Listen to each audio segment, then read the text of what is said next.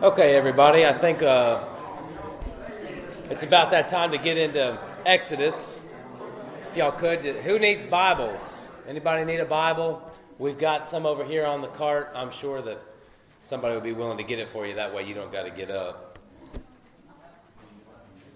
Well, we find ourselves in Exodus this evening.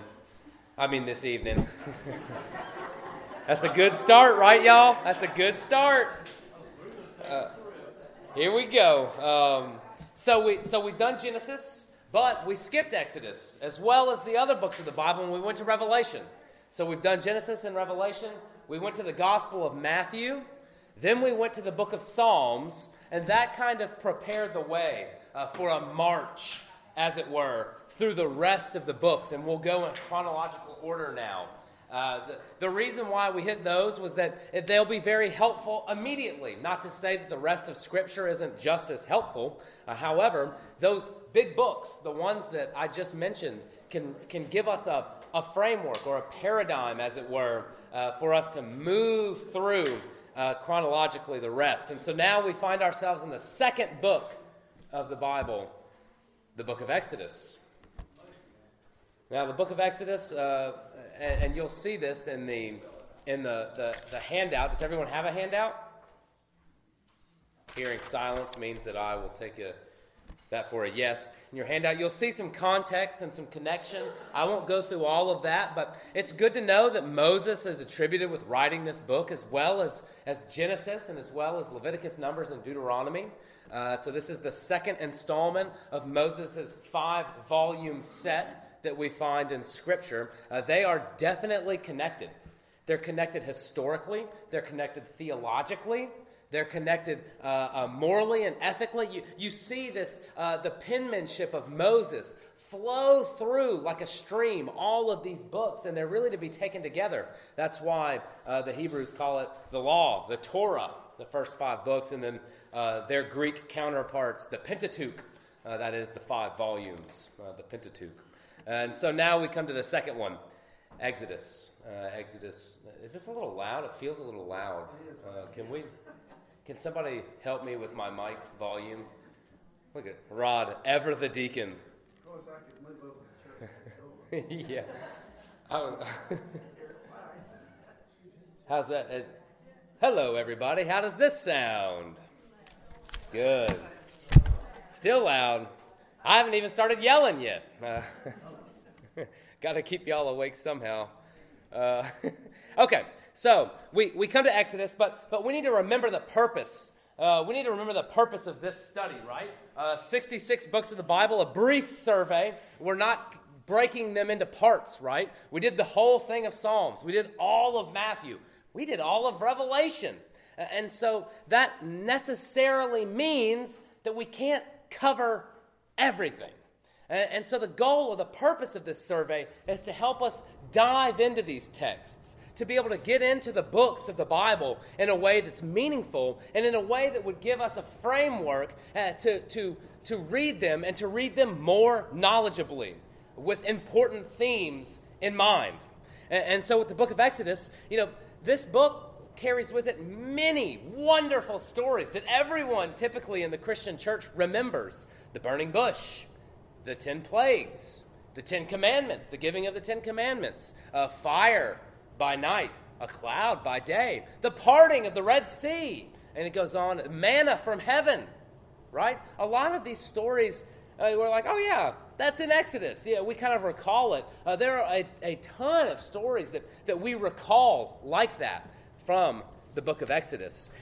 And I think there's a reason for it, because God manifests himself, they're called theophanies if you want to use the big word, but God kind of materially manifests himself so many times in the book of Exodus that it leads to these wonderful stories, these very kind of tangible, imaginative things that we can kind of grasp onto. It's a wonderful book of the Bible.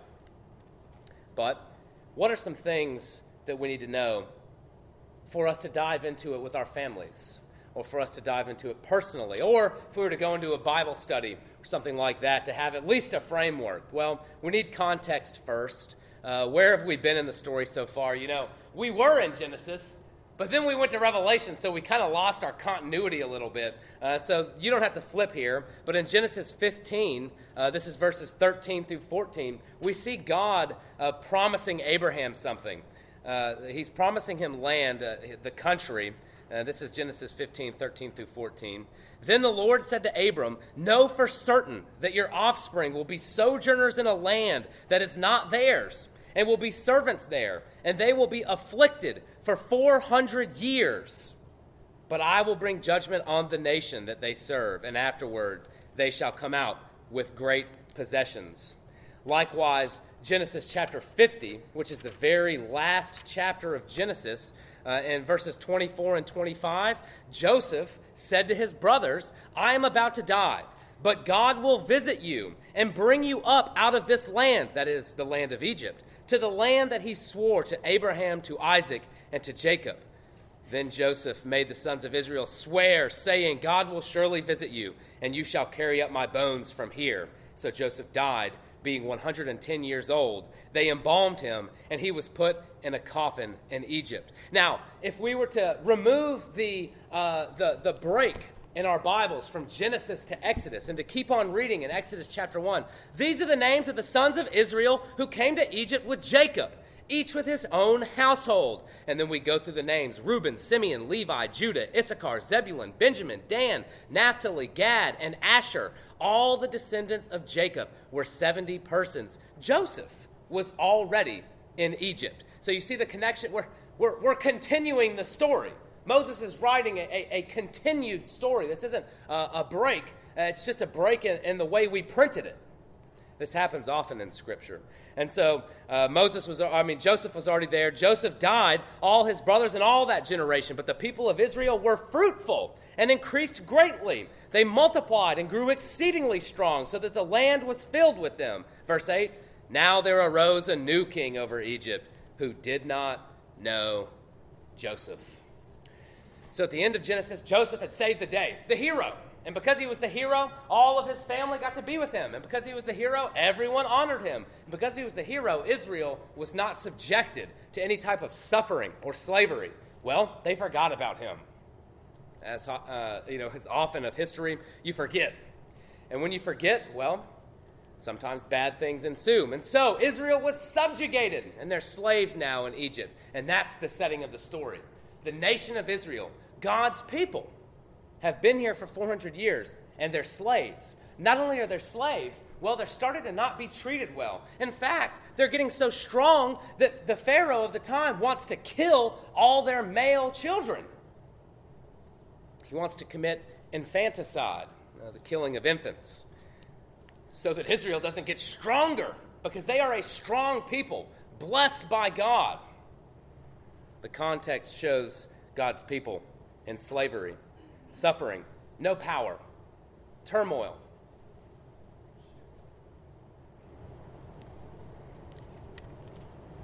Now, with this context,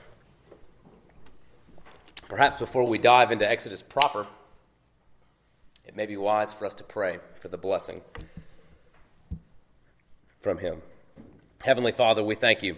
We thank you that we can look into your word revealed to us and that we can see truths, but we don't have to look at it only verse by verse or even chapter by chapter. We can look at it book by book, and we can see an overarching stream of salvation, your hand tracing along the history of mankind, and we can see Jesus written in the stars on every day that we see recorded here in Scripture. And so we thank you for that, and help us to see Jesus. Help us to see the good news of Jesus and how it can affect us now as we seek to study your word. We pray in Jesus' name. Amen. So now we have the context, how Israel got there, that is the nation of Israel. They're in slavery, and things begin to happen. Moses comes on the scene. Everybody knows Moses, right? Well, at least his name, maybe. Moses, the prophet, the one who can't speak very well, so his brother Aaron does a lot of the speaking for him. A humble man, meek before the eyes of the Lord. Well, the first thing that we need to know as we look at Exodus in general is that God reveals his personal name here. It's been used before, but God's personal name is revealed in the pages of Exodus. This is huge, monumental for the people of God. It's in Exodus chapter 3. Flip there with me. You'll see this also. A lot of the things that we're going to cover tonight are actually the solid rock verses on our handout. So that'll be very helpful as well if you hold that in hand. But Exodus chapter 3, this is the burning bush, by the way. Moses just doing his farmer thing, tending the flock as a good shepherd would. All of a sudden he sees a bush that's not getting burned up. He thinks, what in the world? He has to take his sandals off because God starts to speak through the angel of the Lord right then and there. He tells them, listen, go save my people from Pharaoh. I will do this. Moses says, what? God says it again, go save my people. Well, what should I do? Well, you should do this. Well, who should I say sent me? Because they're going to make fun of me. They're not going to believe me. What do you mean, God of your fathers? What should I say your name is? This is verse 14. Verse 13, maybe for context, Moses said to God, if I come to the people of Israel and say to them, the God of your fathers has sent me to you, and they ask me, what is his name? What shall I say to them? God said to Moses, I am who I am. And he said, say this to the people of Israel, I am has sent me to you. Now, in the rest of Scripture, we don't get the I ams that I ams, right? Or the I will be's what I will be's, or however else you want to parse it. We get capital L, capital O, capital R, capital D. All right, this happens all the time in the Old Testament, and we really miss it in the New Testament because in the Greek, they didn't use Yahweh, they just used Lord. Just capital L and then O-R-D. And so a lot of times there can be a little bit of confusion when we're reading Scripture because we'll just read by it. And we'll think the Lord said to my Lord, and we're wondering, why did it say it like that? But what's really happening is God's personal name is being invoked. Yahweh in the Hebrew. Yahweh said to my Lord, come and sit, and I'll make your enemies a footstool. That's a psalm, a messianic psalm, 110. But that reality, that moment where you begin to realize that this capital L-O-R-D, all caps, is actually a different word. It's signifying the personal name of God. It changes the way we read Scripture, and it should, because now we're invoking the personal name. Yahweh, Jehovah, is an English a kind of transliteration where we add vowels to the Hebrew letters. Jehovah, Yahweh. That's kind of the same word there. And so a lot of times in the King James, you'll see Jehovah. But a lot of times in our new translations, we'll miss it. And we shouldn't.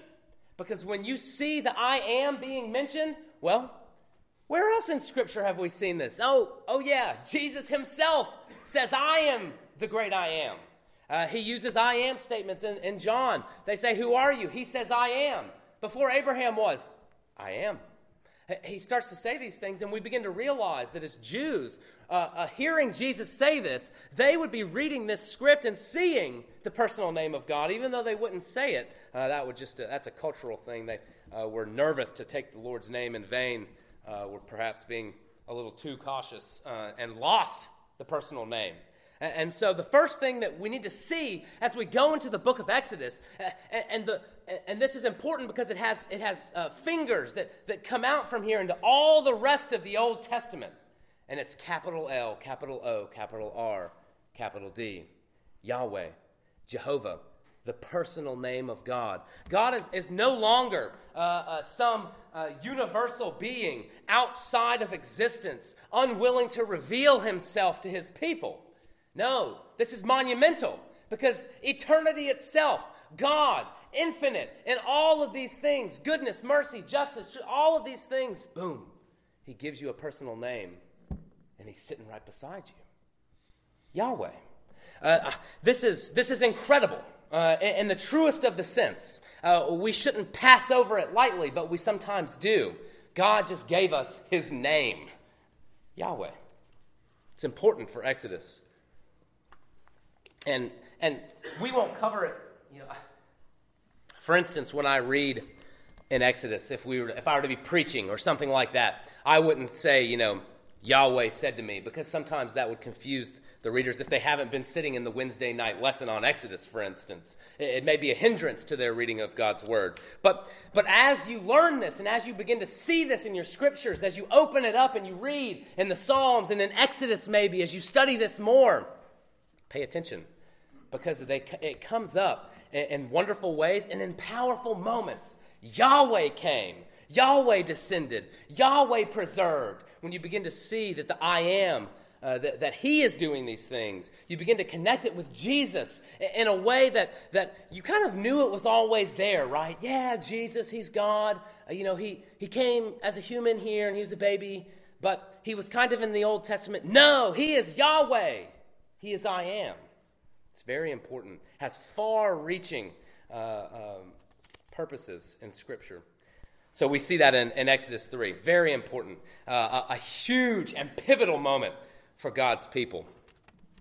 Now, after Exodus 3, he says, well, Yahweh told me to send you. You tell them that. Go. And so he does. There's a little bit more to the story, but he gets to Pharaoh's courtroom and he says, listen, let my people go. And of course, Moses said, okay. No, he didn't say that. Well, he did kind of, but it didn't work out that way. You should know this because everyone, including non-believers, are familiar with the 10 Commandments. I mean, well, they're there too, the 10 plagues.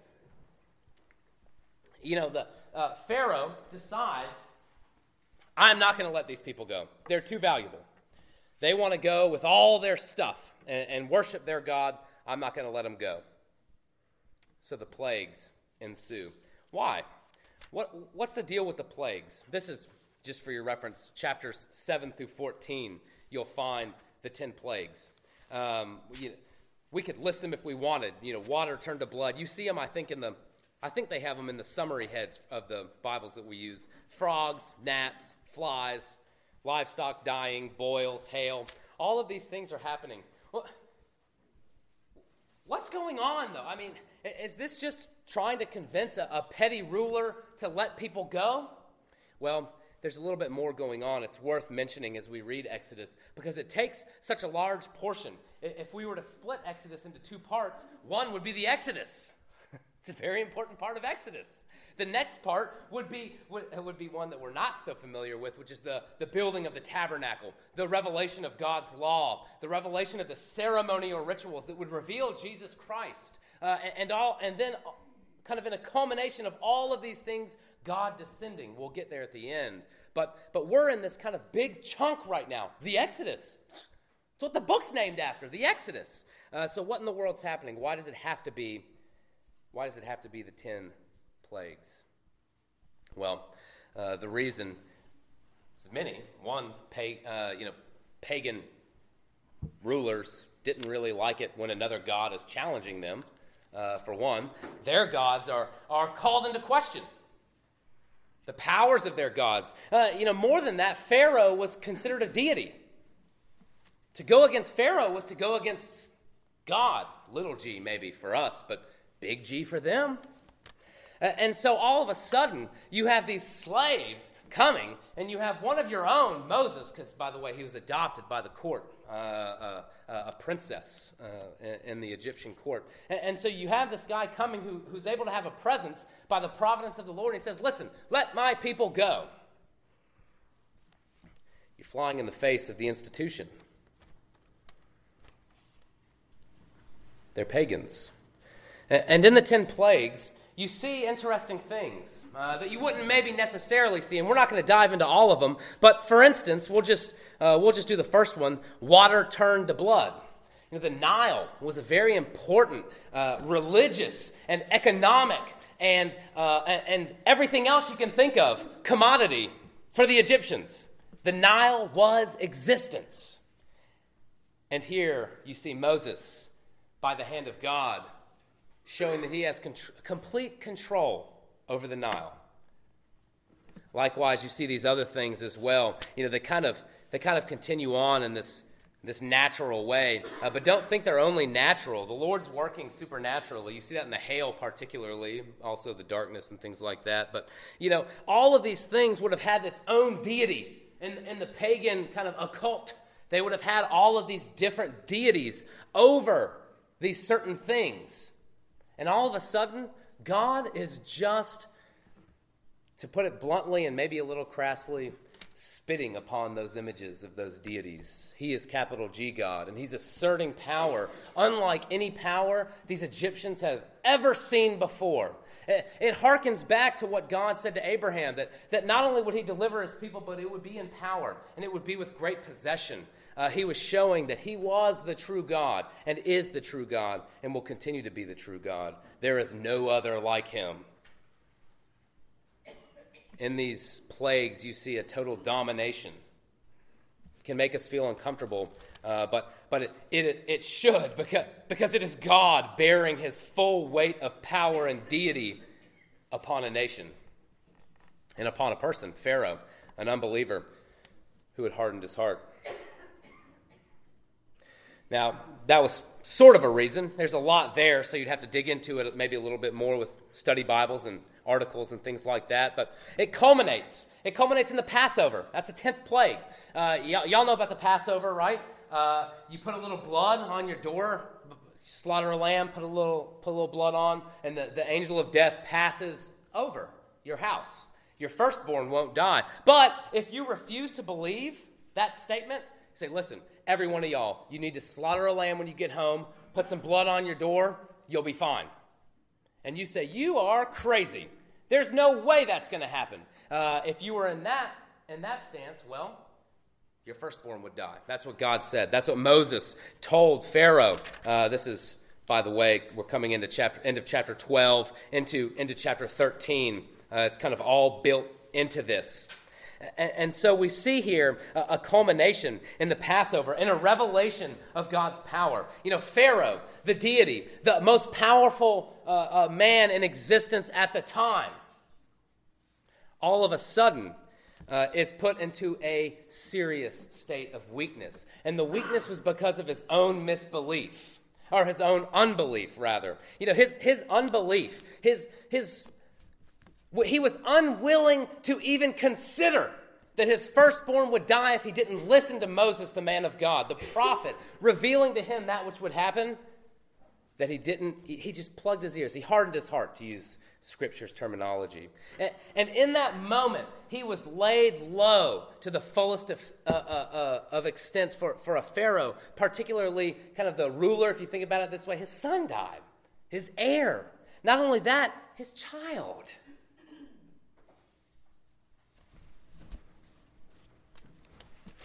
Total domination of the real deity, of God, capital G, to God, lowercase g.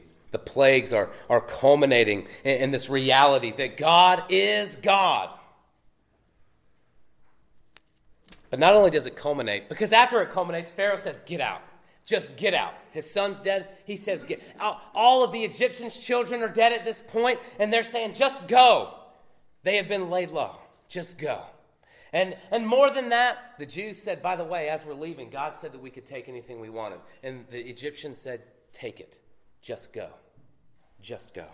And so they do. They leave with great spoil, just as God had prophesied. And as they continue to go, well, they get farther and farther away. And Pharaoh begins to think more and more and more. And condemnation ensues. You know, Pharaoh said go, and they did. But Pharaoh chased them. And so we see a culmination, a laying low, a reality of God proving himself to be God, proving those that claim to be God just wasted. And now Pharaoh still, with his worldly might, seeks to overtake the Israelites. Now this is coming up to the Red Sea, if you recall. So we've passed the Passover. They consecrate their firstborn. God begins to reveal himself in by pillars of cloud and fire by night. And all of a sudden, they're standing at the Red Sea, and the vast armies, the military of Egypt, is behind them, and they have nowhere to go. And so, not to go too slow here, Moses parts the Red Sea, the story that most of us are familiar with. They begin to go through. They make it to the other side. Pharaoh and his armies don't. So they had been laid low. They had been proven that they are not deity, and yet in his worldly might, he still sought to kill Israel, to kill God's people, to show who was the most powerful. And in that, they were condemned and swept away by the floods of the Red Sea. As the waters crashed down upon them, God's blessing was not there, only God's righteous justice. there was a condemnation at the end. And we see that in the Red Sea. Moses, of course, singing about it at the end, and we'll just sing the first couple lines, but it's a powerful song, very important, I think, to the book of Exodus, just in seeing Moses' frame of mind and who's in control. Moses, this is chapter 15, verse 1. Moses and the people of Israel sang this song to Yahweh, saying, I will sing to Yahweh, for he has triumphed gloriously. The horse and his rider he has thrown into the sea. Yahweh is my strength and my song, and he has become my salvation. This is my God, and I will praise him, my father's God, and I will exalt him. Yahweh is a man of war. Yahweh is his name. You see, when you read it with the personal name, after he had revealed it, after all those 10 plagues happened, after those fake deities had been laid low, after God had revealed himself as the most powerful, and Moses sings and he says, Yahweh, Yahweh, Yahweh is his name. God. It carries with it a certain weight that we might have missed in those stories that we are so familiar with. So we see the plagues. We see the parting of the Red Sea. Now they're into the wilderness. What comes next? Well, we flip to Exodus 20. There's some stuff in between, like manna, things like that, bread coming from heaven. But we won't cover that. I'll allow you to study that on your own. We come to the Ten Commandments. Again, this is another vastly important piece of Scripture. Because here, in chapter 20,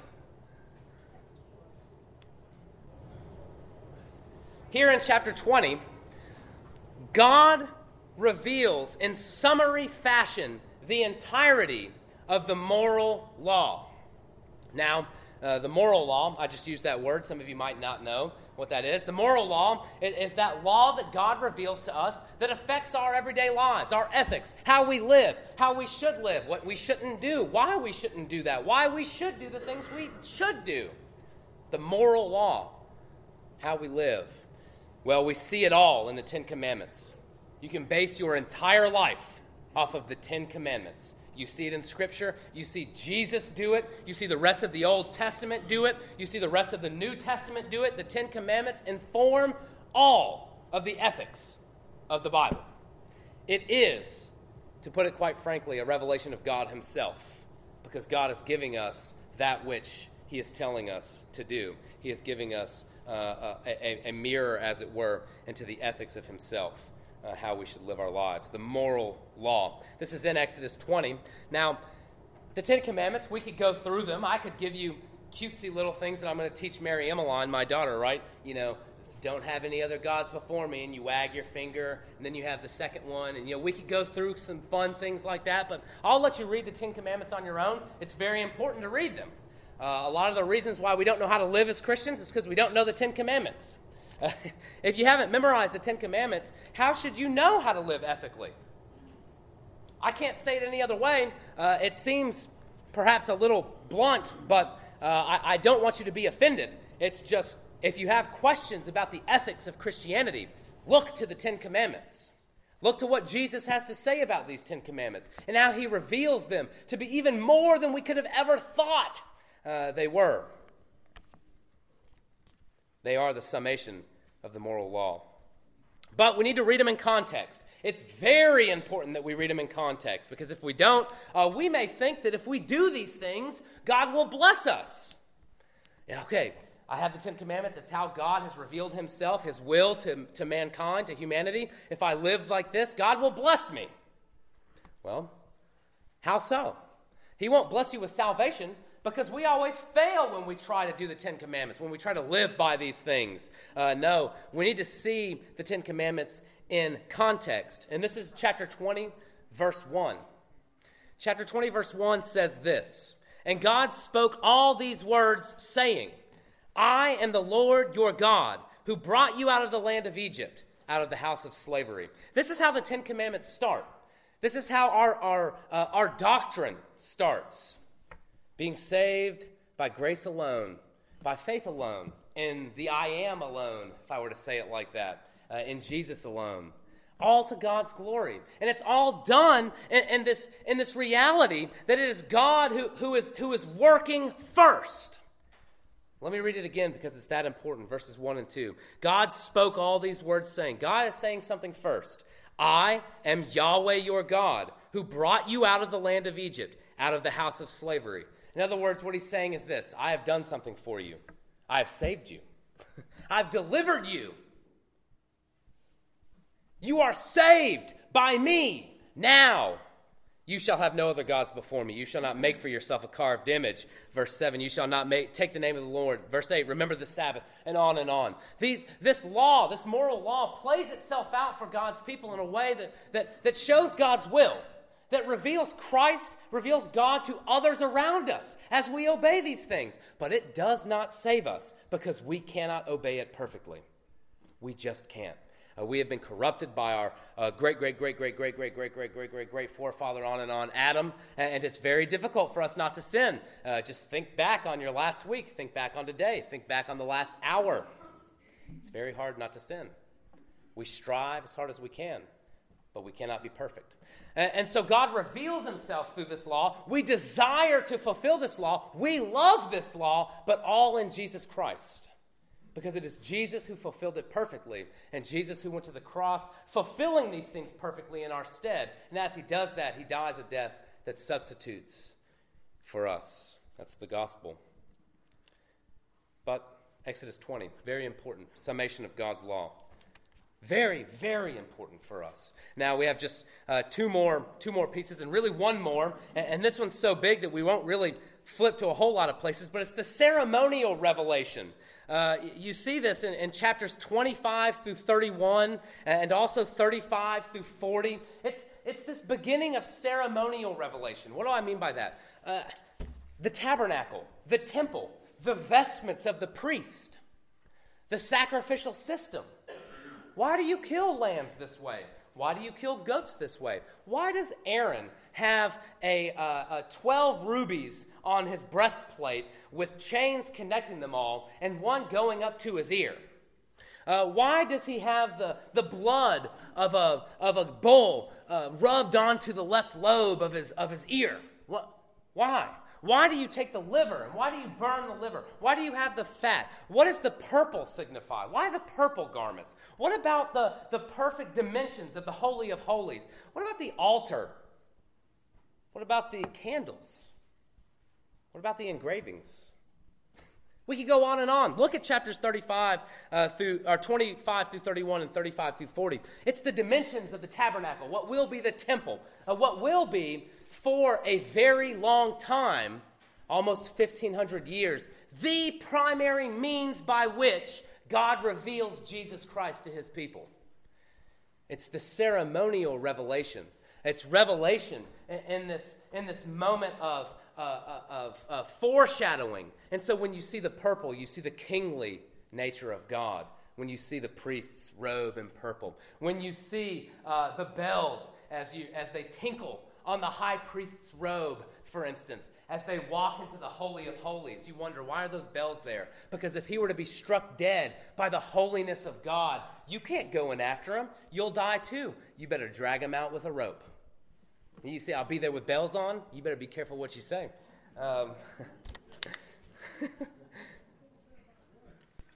The ceremonial revelation, you see it starting in Exodus. You'll see it continue in Leviticus and Deuteronomy and Numbers. And this revelation is revealing Jesus Christ, quite simply. All of these things point to Jesus. And now, when you get into it, it's going to help you if you have different articles, maybe a study Bible, things like that, something that you can really kind of read along with some of these things if you're not familiar with some of the imagery of the Old Testament, how it points to Christ. But it's there, the ceremonial revelation. Be aware of it. Don't skip over the dimensions of the tabernacle. They're revealing Jesus Christ. You're skipping over Jesus. Now, to finish this up, in the book of Exodus, those are some important pieces, right? You got to know that God reveals himself personally, Yahweh. You got to know that the 10 Commandments are there. You really kind of need to know God's judgment in the 10 plagues before that, because in all honesty, it reveals God for who he is. It reveals Yahweh as the real deal, to use kind of our common vernacular. This is no fake. So you see that as well. And then lastly, you see the ceremonial revelation of the tabernacle. Huge pieces of Scripture. And we come to this last part, and this is where we'll end. We see in the book of Exodus, we see this all in all the places of Scripture, but we see it kind of in a starker light here.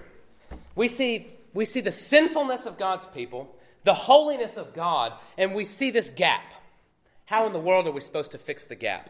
Exodus chapter 20, that's where the 10 Commandments are. God speaks them. After he speaks them, this is what God's people say. Now, when all the people saw the thunder and the flashes of lightning and the sound of the trumpet and the mountain smoking, the people were afraid and trembled, and they stood far off and said to Moses, "You speak to us, and we will listen, but do not let God speak to us, lest we die." God just revealed the 10 Commandments, and the people said, "Don't ever let him speak again. We'll die." They recognized their own sinfulness, and they recognized God's holiness. God himself speaks in chapter 34. This is after the golden calf incident, where God's people revealed their true colors of sinfulness and idolatry. And what was God going to do? He was going to blot them all out. And Moses says, "Please don't." He intercedes on our behalf, just like Jesus Christ does. And what does God do? He says, "Okay." And then Moses says, "Please stay with us. Reveal yourself to me. Show me your face." God says, "I can't do that, but I will pass by you and let you see my backside."